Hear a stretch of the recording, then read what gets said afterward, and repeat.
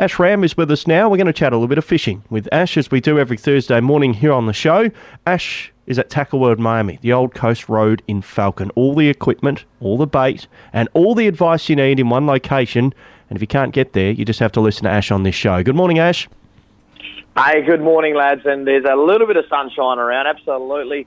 Spring's not quite springing yet, but there are still options, lads. There are still some options in this big world of fishing. That there is. Now, whiting. There's a few different options to catch whiting. We spoke last week about squidding, and understand you got a fair bit of a response from your audience on that. What about whiting? Look, what it is with whiting, the simple little tiny thing to remember is whiting. So when we look at fishing and setting up rigs and baits and lures and all the different things, we'll have a look at the species. How do they feed? Are they a toothy critter? Are they something that bites a bait or a predator in half, or are they something that inhales or sucks in a bait? Now, whiting's one of those species that they don't really have teeth. They're not really that carnivorous. They're not going to chomp a white bait in half, etc.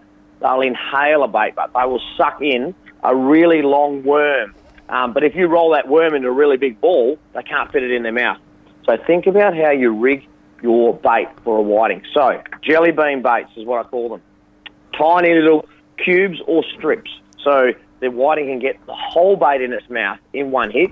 And of course, we want to then match the width of the hook to the size of our bait and keep it relative to the shape and size of the mouth of the species that we're trying to target. So in essence, we're looking for a long strip bait on a longer shanked hook, but with a narrow gate. So the gate being the width of the hook down the bottom. If that's too wide, and the whiting or whichever species it is that you're trying to target, if they can't get the whole lot in their gob at once, including the bit of appetizer or bait that you put on there, we're just going to feel the bites all day and not convert and catch any fish. So think about it that way, guys. Jelly bean baits.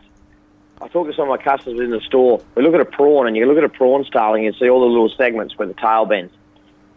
They're nearly marked out, absolutely perfectly ready to go. So chop it off at one of those little cubes, slide that on the end, or a long strip of squid, or a long squid tentacle, anything like that, and you'll have way more success with actually hooking up and converting some good-sized whiting for yourself, your kids, your family, whatever it might be this season ahead, guys. Beautiful. Are people putting out crate pots now after the winter break? Is it time to get out there? Mate, it is, Clarky. We're on this, they're nearly on their cusp, so guys will still be catching some red crays, so you want to still have your crate pots up on the reef, on the hard stuff, in the weed, up against some your favourite rock, whatever it may be. Further north up the coast, we might find that some of the crays, some of the reds have gone quiet. They're nearly going to be on the cusp of going down to molt for that 3 to 4 week period to ready to start that migration as white. So keep an ear out. We will keep you posted on this show of where that annual whites run is starting to happen. So down here further to the south, yep, definitely still have your pots up on the hard stuff. There's still a few red crays to tag. As we get into mid-November, we'll start to hear of some white starting to migrate up north. That's, of course, when we want to move our pots from the hard, from the rock, from the reef, to sand on the western side. Stay tuned for when that starts to happen, Clarky. All right, I've got all the whiting. Anything else I need to focus on at this time of the year? Mate, we're just waiting for a little bit more weather opportunity. Sometimes when we get this change into spring, we've got the wind starts to change and get a bit spasmodic and happen. We've got some reasonable swell pushing through again from the Capes today. So it could be a weekend for inshore whiting, some sheltered waterways, maybe have a crack at a bream up a river.